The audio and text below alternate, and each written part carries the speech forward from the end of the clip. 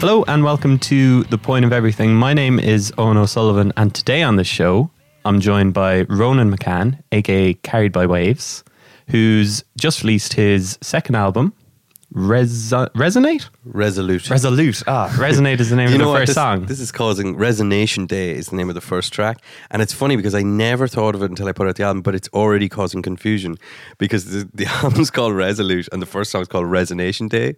So people are already going, oh, your Resonation album. And I'm like, oh, what have I done? But, you know. Just got to be resolute about it. I just got to be resolute and just get on with it. Take it on the chin. Yeah. So it's July 2012 was when you released your debut album, Softly Held Together. Mm-hmm. So 4 years in between and you've now released the album. Is it kind of a relief to get it out in the world? Man, it's such a relief. Like, it's been, you know, my intention was actually originally I wanted to record an album a year. Right, so I was like, I'd released a couple of EPs before the first album, and then I was like, yeah. By the time I'm 35, I'm going to have 5 albums under my belt. That was the ambition, you know. But that went totally out the window. Like, I think about 2 years after the first album, I released a single, and I was like, this is the first single from the second album, and people were like. I remember you did a little piece on it and, you know, people were like, oh, new album's coming soon and all this. And then it was another year and a half or whatever it was till the second one got finished. And that song's on the second album as well. The third track, isn't it? Yeah, the third track, See Between. It's been slightly edited and remixed and remastered as well. But it's basically the same song. But it just turned into this thing where with college and different things, different side projects, I joined another band, Partisan Crowds, and that was really fun and I was enjoying that. So the album just I just worked on it intermittently, you know what I mean? Just every now and again I dip into it. But it is, just to answer your question, it is a really huge relief to finally finish it because now I can move on and do new stuff, you know. Release a new album next year. Yeah, well, you know what? I actually Come on, let's get it on tape that, you're going to... Well, to be honest, I intend to have something out before the end of the year. It might not necessarily be an album, but it might be an EP. And the reason why is because I'm doing music for my thesis, for my college thesis. So I have to do 20 minutes of music and that has to be finished by August. So there you go. Like, I mean, I've got a deadline that I have to work to. And the whole my whole thesis is going to be based on sort of lessons I've learned from making the last album and about... putting constraints on yourself, creative constraints, in order to improve your productivity and the kind of music you make and stuff like that. Because sometimes working quickly and being spontaneous and putting restrictions on yourself, like time restrictions or track count restrictions or whatever, can actually, I think, be a good thing, you know. And the problem with working on your own in a studio is that you just you work things to death and you overanalyze things, you know what I mean? And I'm still happy with how the album turned out, but I was thinking it really shouldn't have taken that long. You know what I mean? So, like, putting restraints on yourself, like, how would that have helped you, like, with this album or something? Like, did some of the tracks just kind of get out of control? They were just kind of like, it always reminds me of a story that I heard. The guy, I can't remember his name, he engineered Thriller. And he was talking about they did 90-something mixes, different mixes of Billie Jean. And on mix 92 or something, they brought Quincy Jones came in and they said, we got it. We've got the mix. Wait till you hear this. And they played a mix 92 or whatever. And he listened. And then Quincy Jones said, right, play me mix number 2. So they dug out the tape or whatever and put it on. And he said, and they all knew straight away, like, that's the one. That's the mix. And that's the one that went on the record. So the reason why I mentioned that is because... I did several different versions and mixes of the songs that are on there. Like the first track, Resonation Day, was mixed and remixed 10 times or something like that. You know what I mean? And I don't know, but it probably was done ages ago. You know what I mean? But you're terrified of, you doubt yourself and you just keep working on things and changing things. And that's why it's good to have somebody else that's a force that comes in that goes like, leave it alone, it's finished, or just tweak this and it's done, you know. So I think what the main difference would have been, the music would have been different. I don't know how different, but it would have been different and it would have been finished a lot sooner. You could have just done a Kanye with it and just like put the album out and then just tweak the songs as you know, it kind of goes along. That's what he's done with The Life of Pablo. Yeah, I kind of think that's an interesting approach, to be honest. Yeah. His personality aside. But I think it's kind of... I had this idea a while ago of, now that we live in the digital kind of age where people don't really listen to albums as much anymore and things like that, you know, and people skip around in tracks, or they only listen to the first 3 tracks. I actually kind of did do this with EPs before, where I'd put them up on Bandcamp or whatever, and they'd have a track order.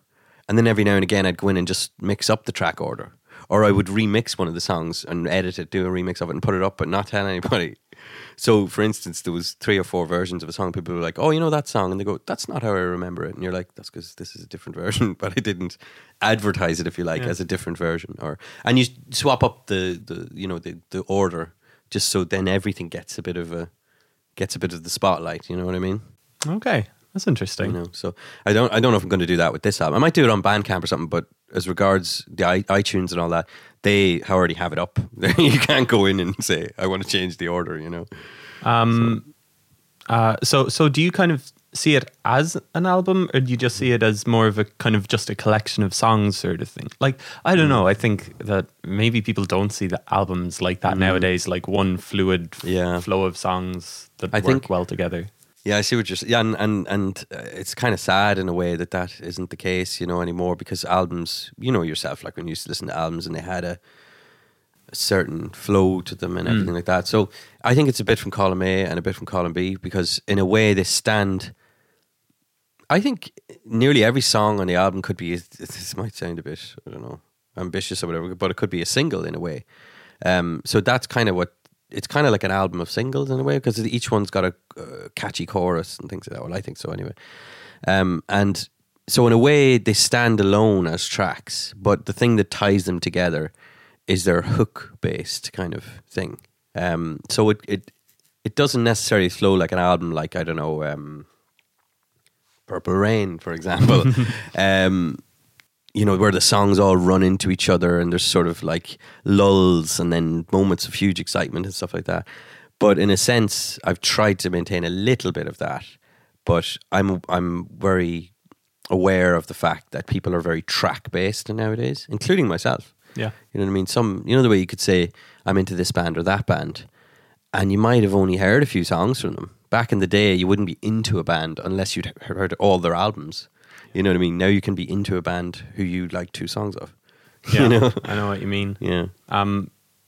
And so, like, would you kind of be like, we're sitting in your studio in your house at the moment, and there's just kind of gear everywhere. Yeah. Like guitars and all the tech stuff. And like, would you be kind of the archetypal kind of bedroom producer? You know, you probably hate that term, bedroom producer, just kind of like, just spending hours and hours in here, just yeah. Well, no, I don't think it's a bad term or anything. I just think that you need to be careful as a bedroom, even though it's technically my living room. But like, you know, bedroom producer. I do sleep in here sometimes, but yeah, you just have to be. You can be a bedroom producer, and I think I started making the music that I wanted to make when I moved away from playing. You know, I played in bands and it was all cool and everything, but being in a band and booking a studio and only having a certain amount of time, and you're never really fully realize the kind of thing you want to do. Whereas you can do that in a bedroom producer kind of thing, but you do need to be very careful, because you, like I said earlier, you can overanalyze, you can overwork. You know, you've got this devil on your shoulder saying like, you know, like, this is shit.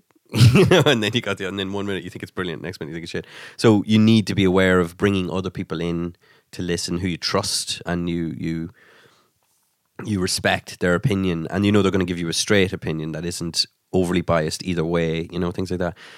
So I think that, and to answer your question about how long I'd spend in here, I used to spend hours and hours and hours working on music, like, you know, it would just fly by and it'd be 5 a.m. and you're still working on music. But to be honest, my priorities have shifted around a little bit nowadays, and because the album wasn't out for ages, I was just concentrating on work and college and things like that, and working with other people.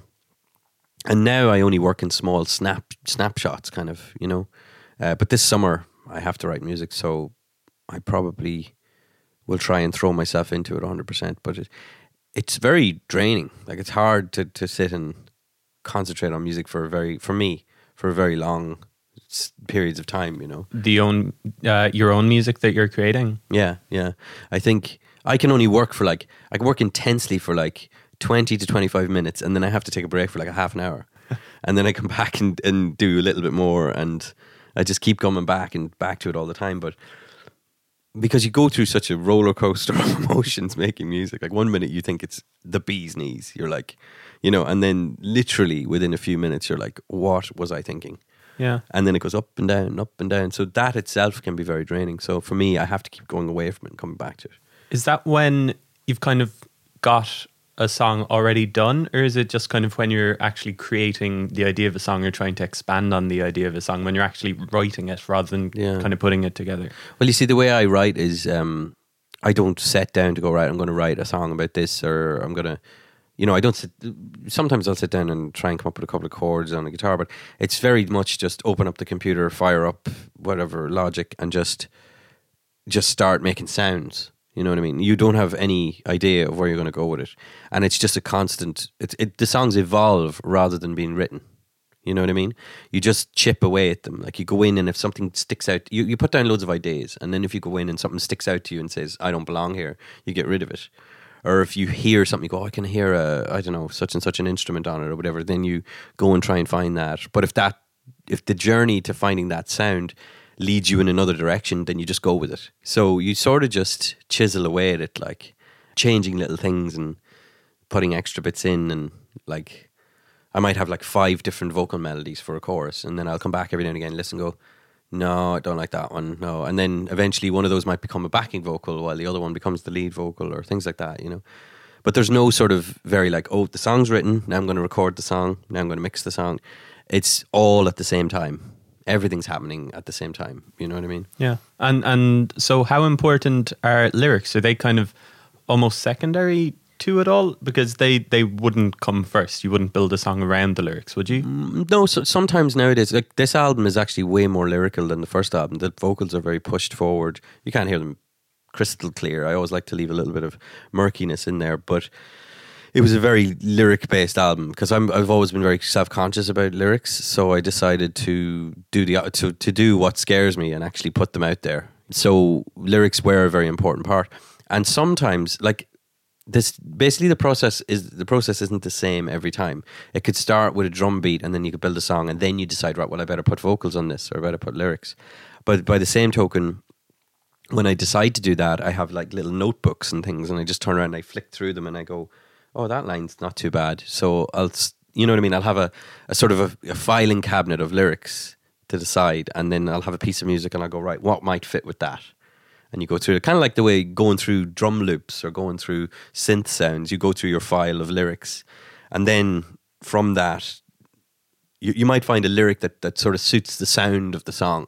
And then you start to sort of vocalize that lyric over it, and then expand on that one. It'll start with one line, and then you'll have one line in a notebook, and then you'll expand on that. You know what I mean? Does that make sense? Yeah. And so like, do you just kind of keep the notebook with you all the time? Like you're always just kind of making notes of your own, like if you come up with a melody or something, do you record it into your phone? And if you come up with like a good lyric, you just write it down? And kind of like that. I'm not one of these people who carries. I just write it in my phone or something like that, and then I'll transfer it later. But I don't really sit down and go, all right, I'm going to write lyrics. Basically, I could be just doing the dishes and something comes into it. I find that when you listen to other music, lyrics come into your head. When you listen to other people you like and they say something, you go, oh, I really like that idea or the way they say that. So then that'll cause a chain reaction in your head, sort of, and then you start to lyrics sort of that ilk sort of start to come into your head, and then you go, right, and I'll run in from the dishes or whatever and write them down on a piece of paper and then just put them away and not necessarily write a song, just leave them there in the vault, because you might come back to it then 2 weeks later and go, what was I thinking? This is terrible, but at the same time you might go, actually that's got something, and then you just pull those out when you need them, and just try and just pull enough out that they all kind of work together. Yeah, well, you don't. That's what I'm saying. You might just have 1 or 2 or 3 lines maximum, and you don't kind of look through the book and then find more lyrics that will fit with that. You literally just write those 3 lines down, and then try and expand on those. You know what I mean? but those are like the catalyst for the rest of the process. So for me, once I get a first line, I wouldn't say it's easy, but once I get a first line, I have something to go on, something to build from, and then you let the music tell you where the melody wants to go, or where, you know what I mean? But I suppose the old question, music or lyrics first, it's kind of both at the same time, but if I had to say, the songs tell you what kind of lyrics they want, I think. Okay. Yeah. Do you still enjoy it, or do you find it like a slog, like getting through it all? Like, I mean, you say kind of working in 25-minute bursts and then having to go for a cup of tea. Do you find like, I mean, when you're a teenager or something and you're thinking about it, you just presume that it's all going to be great and like really good fun and stuff. But are you surprised by how drained it leaves you? Absolutely. And to be honest, if I'm perfectly honest, it's the one thing I want to kind of tackle on the next music I do, because I realized in the last two albums, and especially on this one, because it's a second album, so it's kind of got that pressure around it, it wasn't, I wouldn't call it a fun process. I really wouldn't. It caused more stress and just sort of, God, I don't want to sound too dramatic, but it can cause a lot of self-doubt and a lot of kind of, there's a sort of a sense of futility about the whole thing sometimes. And it isn't like, this is great fun. There are moments in there where you're like, yes, I've hit the nail on the head here with this. But that doesn't last for very long before you're like, right, now next problem. You know what I mean? It's sort of like a metaphor for life, really, in a way. Like, you have those little isolated moments of joy, and then they're just fleeting, and then you're like, right, back to the slog, and that's kind of what it's like. But my idea with the next album is to go try and get exactly what you said, try and get back to when music was fun to make. So you have to, first of all, put aside any expectations of you from yourself or from the public or critics or whatever. You just have to go, right, I'm just going to have fun with it and just not over obsess about it or whatever. Now, I'm not saying that's going to be easy, but that's the aim for the next music. It's just inherently harder, though, is it? Just because, I mean, Carried by Waves is you did practically everything on the album. You made everything on the album. I think that there's just an additional vocal credit and cello from... Orla Travers did a little vocal thing on One False Move, and Chris Schmidt-Martin played the cello line on the track too. But apart from that, it was just myself. And even the one thing we did with Orla, we were just hanging out, having a cup of tea, and it was a very early version of the song where I was just throwing down ideas, and she just we had sort of rough lyrics written down, and she just sort of improvised a bunch of stuff, and then I just chopped it up and took one line from it, But I'd say she doesn't even remember doing it, you know what I mean? That sort of way. But that was fun, that was one of those fun moments on the album. Sorry, what was the question again? So it's like... Is it just inherently harder just creating... Just on your own, you mean? On your own, yeah. No, I don't think that I think it's important to have, as I said before, other people to bounce ideas off and other people to try and pull, to sort of just coach you through it in a way. But at the same time, that's not the main reason why it's hard. It's just hard because you're always trying to make music that's as good as the music that you love. And that is hard. You know what I mean? Because I love music, as in, I have since I was a kid, and I listen to a lot of different types of music, from, some mainstream pop stuff to like pretty experimental underground stuff, because I just love music. And when you're making music, you can go, oh yeah, this is great. And then you listen to music that you love and you go, it's just, you just think it doesn't match up yet. So you're constantly pushing for it to be as good as the stuff that you love. You want to listen to it and you want to go, I would listen to that. I would buy that. I would go to see that. You know what I mean?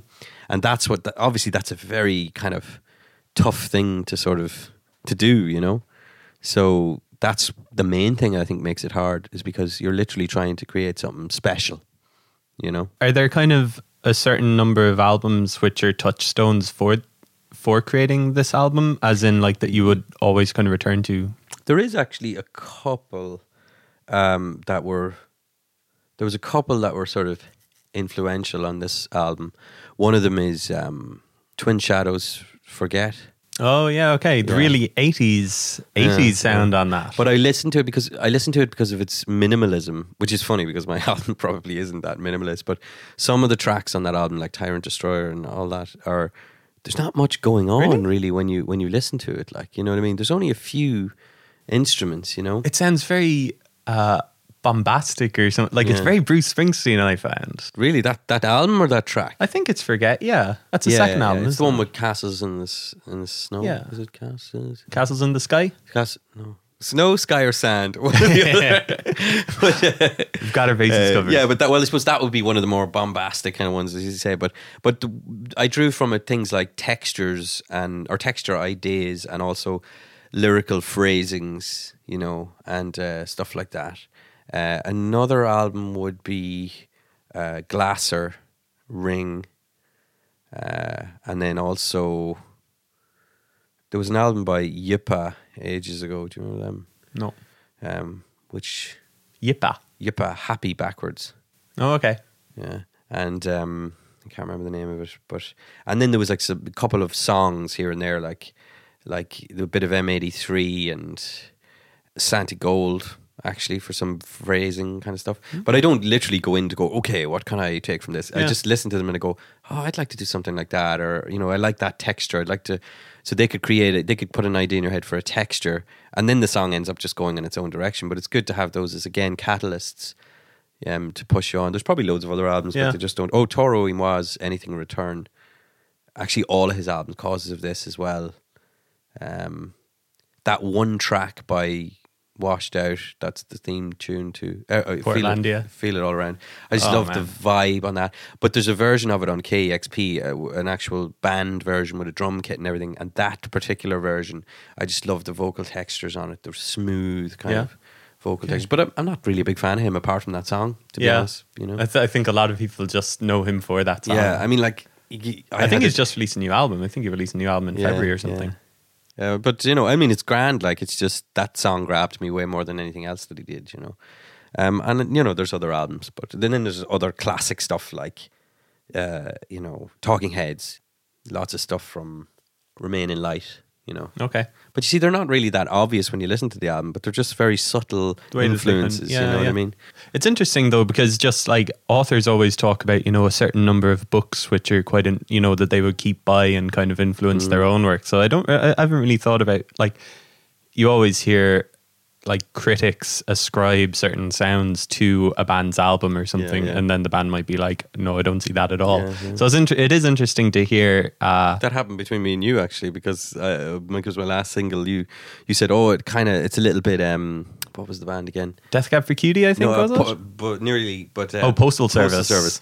And the thing is, I go, oh yeah, and you're not the first person to say that. And the funny thing is I don't listen to the Postal Service, but you know, but that's fine. You know, that's fine if people get that from it. You know, I can see why they would get it from it, you know.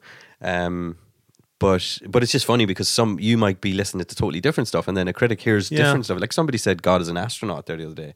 Another band I don't listen to.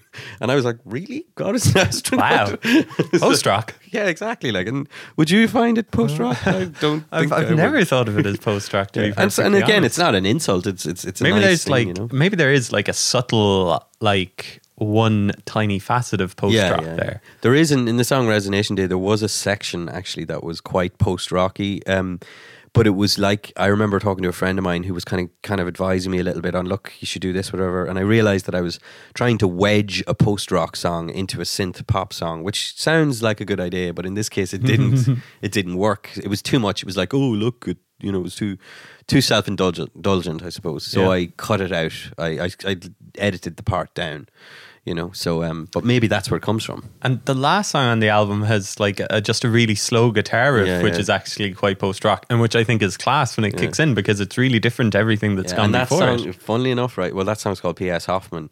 It's just an instrumental track, and obviously a tribute to Philip Seymour Hoffman.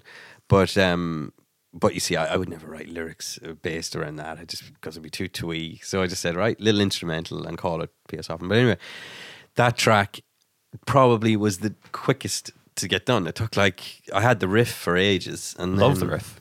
Yeah, it's a nice little guitar part. But it's just that guitar and there's another guitar on it. You know, there's little snippets of sound that come through.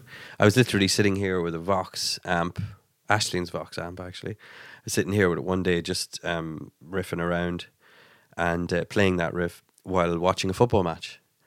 And then I just took that and started to slice little sections from it and put them randomly in to the song. And then all it did was just increase the reverb on the guitar. Yeah, I was wondering what was going on a couple of times. I was like, It's just, that. Like, there's just little noises coming in. But that took, all in all, like a couple of hours to get done. And that was pretty much it. And the other songs, so it just goes to show, that's the one. That's one of the ones that stuck out to you. And that's one of the ones that was the least hard to do. Yeah. Because it was enjoyable to do. You know what I mean? I know that we've talked before about, like, is Carried by Waves kind of a band or is it just kind of a solo project? I think you said before that it can be either depending on the situation. So, like, when you're creating the album, do you have that in mind? Like, I want to be able to play all this with a band. And I know you actually did. I was there when you you kind of performed it at the Cork School of Music back in November. Yeah, that was really, well, it was partially stressful and partially really fun. I did kind of... Fun when it was over. Yeah, well, the start of it was just a bit nerve-wracking, but it was... but I think it turned out okay in the end, and it wasn't bad for a first lash at it, because I'd only been working with those musicians for 3 rehearsals or something. We did individual one-on-one rehearsals, but as a band, we only played together like 3 or 4 times before that. But they're all great musicians. Like, I mean, especially, well, not especially, but the drummer, Eduardo, was in my class, in my master's class in college, and he's just absolutely incredible drummer. And Alan Pentony is just like out of this world bass player. And so I just sent them kind of files and they learned them. But it was great to hear them played with a band, to hear those songs played with a band, and quite accurately represented as well, So I think I'd love to do more of that, but at the same time, I'd still like to have it in such a way that you could do it on your own, because just for logistics, kind of like if people can't do it, you know what I mean? Getting 5 people together. Yeah, getting 5 people together who have very busy schedules, like, you know what I mean? Those guys all playing, like Alan plays in like 4 bands or something like that, and he's constantly gigging, and then people have just got work and college and things like this. So I have to find a way to be able to do it on my own, That's still interesting. And that can be really tricky. It can be trickier with this album more so than the last album, because the last album was kind of more choppy and experimental. So you could kind of play with the songs live and do them differently. Whereas you can't really do that with this album. It's sort of, I don't think so. They're verse, chorus, songs. Okay.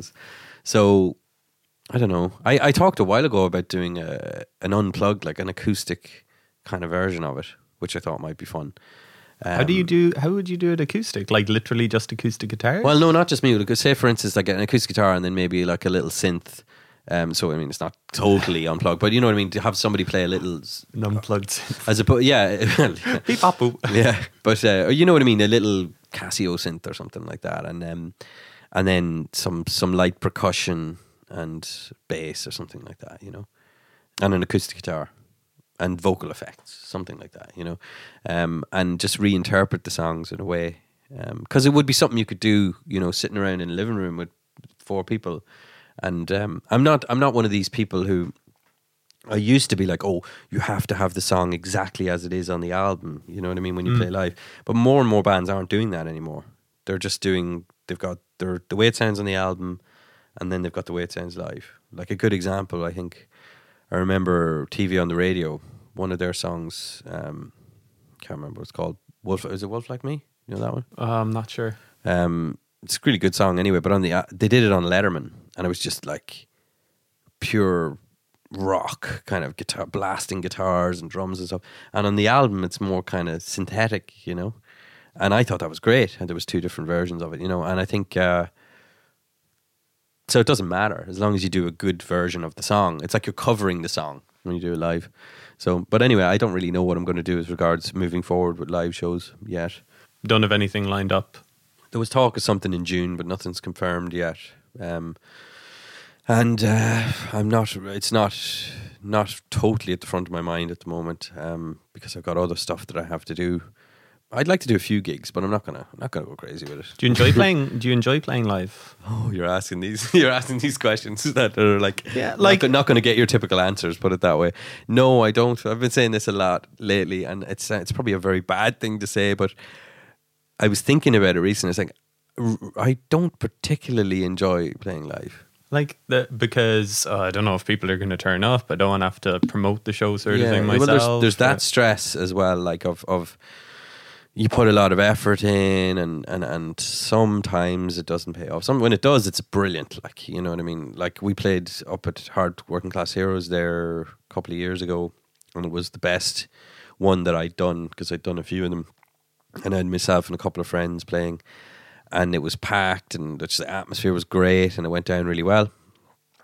But then, you know, those are kind of few and far between, you know, in a way. But that's not the main reason why it's stressful. It's just you want to do the songs justice, and sometimes just the worry of not happening is what makes it kind of not the most enjoyable experience. Like, when you're there and it's going well, it's great, but the build up and aftermath is not so great.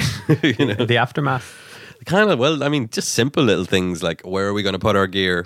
You know what I mean? Like, okay, right, yeah. If you're at a festival in the middle of a field and you say, have you got somewhere safe we can put our gear? Oh yeah, we do. And they pull back a flap and go, you can leave it behind here, you know? And you're like, this equipment is expensive. Yeah, I'm not going to put my stuff there. Like, things like that, but also just the kind of, it's got a kind of an anticlimax kind of feel to it. You know, you finish the gig and then it's like, you just pack everything up and go home. You know, yeah. I'm painting a very grim picture of it. But I much prefer, like when I was playing with partisan crowds as a bass player, I loved that, because you just turn up with your pedals and your bass and you just rock out for half an hour and then put your bass in his case and have a pint and go home. It's great. There's just a lot of technical things with Carried by Wave stuff playing live. There's a lot of moving parts, and when you have a lot of moving parts, there's a lot of things that can go wrong. So it's a bit stressful in that way, you know. Yeah. But I have had gigs where I've had a great time, though, as well, you know. That's good. You know. Good that there are good things there. The one I did for you guys for We Play Here, that was really fun. I really enjoyed that. In the TDC. Oh, right, cool. I really enjoyed that gig. That was really fun. Cool. 2.5 years ago now, I think. Yeah. Yeah, it's a while back. Let's talk a little bit about partisan crowds. Are they still a going concern, or have you? I'd still play with them. The lads are kind of just sort of on hiatus for the moment. But we were talking recently about doing more gigs, but again, trying to do it just in a fun way, just to have it fun, be fun, and not stress out too much about it. You know, because it's. I really enjoy. I think Oisín's a great songwriter, and with a really unique style. He was playing me some stuff he was working on the other day, and I was like, this is just brilliant. You should put this out. Like, it's just kind of like a kind of more traditional rock band sort of thing. Is it? Well, when we play live, it's, I suppose you could argue that, but the stuff that Oisín's recording himself at home is like off the wall. Some of it, like some of the sounds and stuff, they're just brilliant. Like, you know what I mean? Who's Oisín? Oisín's the singer and main songwriter in the band. Well, he is the songwriter. Oisín Deneen. So it's Oisín and his brother Ronan on drums, and then myself. So 2 Ronans. But you know, it's a real fun band playing. His songs are really kind of like, you know, kind of weird and wonky, and you know, I really like that. You know, they've got a real kind of unique quality to them. You know, yeah. So they're a lot of fun to play, and I've been pushing it. I've been pushing to play again and do gigs. So I'm hoping that we will do a few. You know. So, like, Softly Held Together is almost 4 years. Well, I presume it is more than 4 years old in terms of, but actually released in July 2012. How do you feel about it now? Have you listened to it at all recently, or do you think kind of? Yeah, I listened to it there a while ago, and I actually had that funny thing where, you know, the way when you get a bit of distance from something, you can see it more clearly. And I was actually like, oh yeah, I kind of like this, you know. And then that gives way to the feeling of, actually, I think I like this more than the new album. So then you're like, what have I done? I've wasted 3 years making an album that isn't as good as my first album. But I just think one of the things I'm really happy with between the 2 albums is they have a similar thread running to them stylistically, I think, but they're different enough to be a progression. there's definitely, I took a certain approach, and I think that worked to make it different. I mean, they're not, it's not like they're night and day or anything like that, but you make a few key decisions. Like one was push the lyrics forward and write pop songs essentially, and be less sort of choppy and glitchy and experimental. Well, you can be experimental, but not too experimental, if you know what I mean. And I did that, and I think that worked. It was hooks. It had to be hooks with this new album. It had to be songs start and there's a melody that can stick in somebody's head. Yeah. So. And like you kind of alluded to it earlier, kind of the cliche of the difficult second album. Yeah. Were you kind of surprised that so much of, like a cliche is a cliche for a reason? Yeah. Like, you kind of surprised by how difficult you found it? Yeah, I suppose, because, as you say, cliches are cliches because they're true, Pretty true, yeah. I started out with the very clear idea of, I'm not going to fall into that cliche. I'm just going to roll this album out and have fun, and it's going to be great. And it just doesn't work that way. You've just always got that. And I think every probably writers, painters, whatever, they all feel this way. Like, you're only as good as the last thing you did, in a way. And is it because you think like, oh, this is crap compared to what I did? Like, it was so much better the first time around, sort of thing. Or, how do you mean? Like the... Just like a riff that you come up with on guitar, you're kind of like, I've come up with better riffs or something like that. You kind of... Yeah, I suppose there's that self-doubt of writing a piece and you think it's great, and then after a few months you're like, what was it? I don't know what it is. It's very hard to put your finger on, but it's. I think it all comes down to just being human, being kind of just feeling this pressure, and especially there was a few nice things said about the first album, and it got a bit of attention. And then there was certain people that were like, "Oh, looking forward to hearing the new one," And then you're like, "Oh, I don't want to." I hope they don't go, "What is he done?" You know what I mean? You don't want to, like, what was he thinking? You know? So you just, that's a pressure. You know what I mean? And you try, as much as you try and make it not pressure, it just is. Like, you can't get away from it. But at the end of the day, it's nice to be able to stand behind it and go, it's a progression, but it's still me, and I'm proud of it. And so, like, you went back to college as well, like, kind of in the interim. Is it kind of like you're looking for distractions from your own music, or is it just kind of you wanted to learn more about something? Basically, it's a music course that you're doing. Yeah, it's music technology masters in School of Music. It was kind of like I'd been getting better at production and mixing and stuff like that. Like, obviously, you're always learning and you're always getting better, but I was kind of getting pretty okay with it, and different people started to come to me to do little recordings for them and stuff like that. And they seemed to be going down well. People were like, so I thought I wanted to have some sort of qualification in that, to say, like, well, actually I'm qualified to do this. Not necessarily to become, a full-time recording engineer or something like that. I mean, if that happened, great. But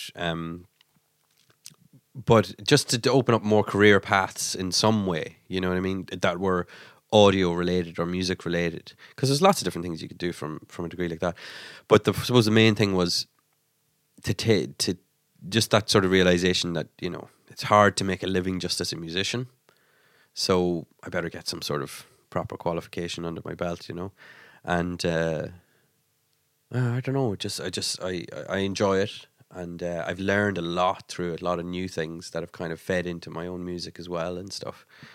And it is a bit of a distraction, I suppose, as well, But yeah, it's just I don't know. Are you releasing the new album physically, or is it kind of just going to be a digital? It'll just be digital because release? I just haven't got the money to release. Nobody buys CDs anymore, sort of Nobody thing. I don't particularly like CDs. I never have, really, And I'd love to do vinyl or something like that, but I just don't have the resources to do it at the moment. But I think that's okay, though. A lot of people still listen to just MP3s or WAV files or whatever. Even though they probably don't like to admit it either. They probably don't like to admit it exactly. They're like, no, I only listen to vinyl. I was like, nah, you don't. you know. And I guess kind of one of the final things I guess I'll ask you is not related to Carried by Waves. I was saying before we started that you're the first guest, like, since it was revealed or since it was announced that Prince had died last week, and you're saying you're a big fan.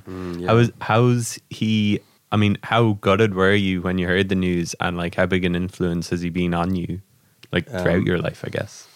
Well, I suppose just as regards the influence thing, since I was a kid, like since as far back as I can remember, Prince in our house, like I had two brothers and two sisters, and my older sister and my older brother loved Prince. You know, it was funny because my sister was like sort of the more pop music kind of, like, you know, she liked pop and disco and stuff like that. So she liked like Shalimar and Prince and Michael Jackson and all that kind of stuff. And then my brother was kind of more alternative, kind of indie music and, you know, all that kind of stuff. But he loved Prince as well. So Prince was just played all around us when we were growing up, and it's one of the bands that everybody in the family loves Prince. Like, Everyone has a different favorite album as well. I'd say Purple Rain's probably one of the leading ones. It wouldn't. It's one of my favorites, but I also like Sign of the Times and Around the World in a Day is a great album as well. You know, he's got tons of great stuff. Like, but when I found out about it, I saw the thing come up and I thought it was a Waterford Whisperer article or something like that. I was like, okay, this has to be a joke. Like, this can't be true. Like, you know. And it was weird because I was just talking to my brother about him on Facebook. That we were just chatting, and I made some joke about Prince, and then we started talking about Prince for ages. And we always have this kind of running joke that he's not human. You know, he's not from this planet. He was like landed, him and Bowie, like kind of thing. You know, just landed, and they're not actually from here and whatever. And then the next day there was a concert on. Somebody put up one of his early concerts on Facebook, and I said to myself, that's weird. You know, I messaged my friend. I said, I was just watching this last night. He's like, yeah, it's great, isn't it? And then a few hours later, the news broke, and I was like, it's crazy because I hadn't thought of him in a long time. But I was genuinely, I just think it's terrible. Like, it's just like 57. Like, I mean, that's just ridiculous. And you do kind of go like, what the hell is going on? You know what I mean? Like, so many good artists dying way before time. Even to go back to, you know, the 27 Club, obviously, and then Jeff Buckley, and, you know, who else have we got? Like Cobain, obviously Cobain, he's in the 27 Club. But Bowie, even though Bowie was older, he still seemed like he had a lot to offer, you know what I mean? And Prince definitely had a lot to offer. Oh, yeah. And I don't know, I was watching a bunch of stuff, like videos and tributes and things like that, and it was kind of, it was a shock, and it doesn't really, I don't know, I feel kind of silly talking about it, because you know the way people are like, oh, you didn't know the person, you know, what the hell does it matter to you? But it does in a way, because this is somebody who was a huge part of your life when you were growing up, you know what I mean? And it sort of makes you think of your own mortality as well, because they're certain sort of untouchable and sort of on another level, and all of a sudden you realise they're very, very human. You know if what I mean? he can die. If he can we die, we can all die. Yeah. But also, like, that's, a friend of mine said it to me the other day. He said, like, something's taken away from your life that was part of it for such a long time, that you, like, danced at parties to, and, you know, talked about and joked about and all these kind of things. And that's a passage of time, and that's gone, and it's never going to be there anymore. And it's just really, really weird that somebody is with such vitality and talent and just constantly working and releasing music and being amazing, it's just gone. Yeah, it's just weird, like, you know. But did you ever see him live? I didn't, which I'm really mad about. I know, yeah. My sister did years ago, and a few friends of mine did a few years ago. I don't know, I kind of really regret it now. I didn't go to that gig when he was here, and I kind of going, because of that, you thought, sure, he'll be around for ages. Yeah, he ain't going anywhere, like, because you know what I mean? There are these kind of artists who you kind of want to tick, to have seen live. Like, I remember going to, I think it was Clapton a couple of years ago, and paying ridiculous money just because, well, I should probably go and say that I've seen Eric Clapton, and it was a terrible gig. Like, I wish I didn't go. I hated it. I feel that way a bit about Tom Waits. I've seen most of the people who I can get, see. Like, I've seen Morrissey and all, Johnny Marr. a lot of artists that I've always wanted to see. Like I saw Kraftwerk and stuff like that. But then Kraftwerk aren't exactly the original lineup. So it's anymore. only like one guy, isn't it? Is it? Yeah. But that's happening a lot lately. They're actually still really, really good. Yeah, live, they're still they're good. They're still kind of brilliant. unreal. But yeah, Prince would have been another level. Prince would have been one of those ones that would have been nice to tick off the list. But unfortunately, it'll never be now. It's just really sad. But I think it's more of a shock because not just because he was only 57, but because, as I say, he was so full of life. You know what I mean? He was so full of life, and he just seemed so indestructible. I know that seems like a naive way of thinking about it, but he did seem indestructible. Like. And the fact, like, he didn't really age at all. No, he didn't age. He That's looks what we're as saying, good like, now as he did back when he that's the came thing. on the scene in that's the mid-80s. Thing. We were talking about how that's the thing of like he can't be human. It's like he doesn't look any different. He doesn't. His voice hasn't deteriorated. His guitar skills haven't deteriorated. Oh, man. You saw. I presume that you saw the video that was going around of him playing at the Rock and Roll Hall of Fame back in 2000. Was that the thing where they did the tribute to George Harrison? Yeah, they played When My Guitar Gently Weeps, and like it's a 3-minute solo by Prince, and it's just unbelievable. I've been watching that for a few years. Actually, that's been a regular staple at parties. You know, 4 in the morning. It's like, have you ever seen this? You know, it's like this is going to blow your mind. My favorite part of that is whenever, like, first of all, he comes on and he just leaves them for dust. Like he just because there's a couple of guitar when he solos. starts playing the yeah, solo there's at a the couple start. of guitar solos at the start. I think somebody else does a guitar solo, and it's okay, you know, it's grand. Like, but then he comes on, he's just on the stage all of a sudden again. Like he just magically appears on the stage, and it's just mind blowing. Like it's absolutely the swagger and apart from the technicality of what he's playing, just the swagger and the effortlessness and the flow of it. Yeah. You know, and then at the end. Do you see what happens at the end when he takes the guitar off and he just throws it up in the air and it doesn't come down again? it doesn't. Watch it next time. He takes it off, throws it up, and just walks away, just like a mic drop, you know. But the guitar, he flings it up in the air and it just keeps going. Like, as in somebody's obviously got it on strings or something like that.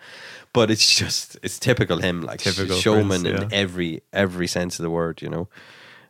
We were watching this video yesterday actually of him playing at the MTV Awards in the early 90s I think, and we were in stitches watching it because it was just ridiculous. Like it was like he was there with the guitar doing a guitar solo while sliding down and doing the splits and back up and spinning around, like the full splits and everything, and the guitar sounded perfect. Like not one note out of place. Just like, I mean, words can't go describe how brilliant he was. Yeah, like, man, I feel bad about not seeing him live. Yeah, exactly. Like, okay, on that rather sad note, I guess. Thanks a lot for the chat. Really, really interesting, and best of luck with the album Resolute, which is it's on Spotify, it's on Bandcamp, carriedbywaves.bandcamp.com. It's on Bandcamp, it's on Spotify, it's on iTunes, it's on pretty much every leading digital store you can think of. It's there. So plenty of places to get it if you want it, you know. Yeah, and live dates maybe to come depending on there will on be how some. you feel. There'll be some at some stage, but keep an eye on I suppose Facebook and all those places for that kind of stuff. Cool. And yeah, thanks a lot for talking. Best of luck with it all. And thanks to everybody for listening. We'll be back in the next week or two.